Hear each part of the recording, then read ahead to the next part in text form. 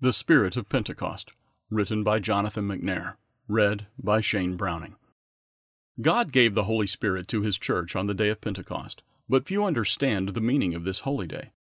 God's Holy Spirit is vital for true Christian living, but many are unaware of what it is, what Pentecost is, and what it means to Christians today.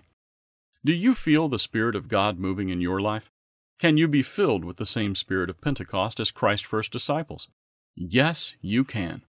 The 50 days following Christ's crucifixion and resurrection had been an unforgettable time for His disciples. Their teacher had come back from the dead after a brutal execution and had taught them for 40 days. More than 500 at one time had seen Him. 1 Corinthians chapter 15, verse 6.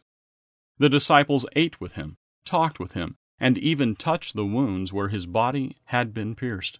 But that was not all.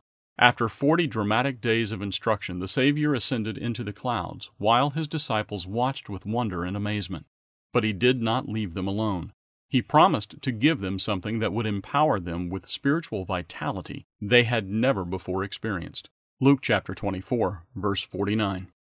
The disciple Luke describes Christ's encouraging words, quote, "And being assembled together with them, He commanded them not to depart from Jerusalem, but to wait for the promise of the Father, which He said, 'You have heard from me. For John truly baptized with water, but you shall be baptized with the Holy Spirit not many days from now.'" Unquote. Acts chapter 1, verses 4 and 5. What event was the risen Christ speaking of? What was this promise to come? Most Bible students know the basic story, but many are not fully aware of the profound impact this momentous 50th day would have on the Church of God from that point forward. It was the day of Pentecost, the day of miracles, the day the New Testament church began. What happened on that amazing day of Pentecost in 31 A.D.? Luke records the day's events. Quote, "When the day of Pentecost had fully come, they were all with one accord in one place, and suddenly there came a sound from heaven, as of a rushing, mighty wind, and it filled the whole house where they were sitting. Then there appeared to them divided tongues as of fire, and one sat upon each of them, and they were filled with the Holy Spirit and began to speak with other tongues, as the Spirit gave them utterance." Unquote. Acts chapter 2, verses 1 through 4. The beginning of the New Testament church was characterized by astonishing sights and sounds.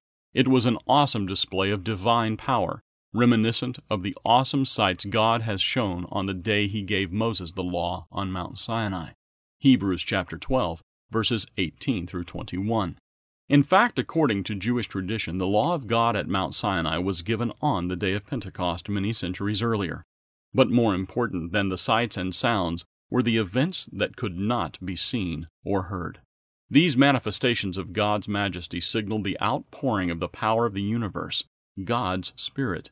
The same power that ignited the sun and the stars, the power that formed and set the planets in motion, would now literally abide in human beings on earth. John chapter 14, verse 17. Is that same Spirit transforming you? Is it motivating you? Would you like to have more profound personal change in your life? Would you like to have more evidence that you are being led by the Spirit of God? And would you like to be more personally involved in the work Christ is doing today? To learn more, read our informative article, The Spirit of Pentecost. And for an overview of God's plan as revealed through the annual Holy Days, read our booklet, The Holy Days, God's Master Plan.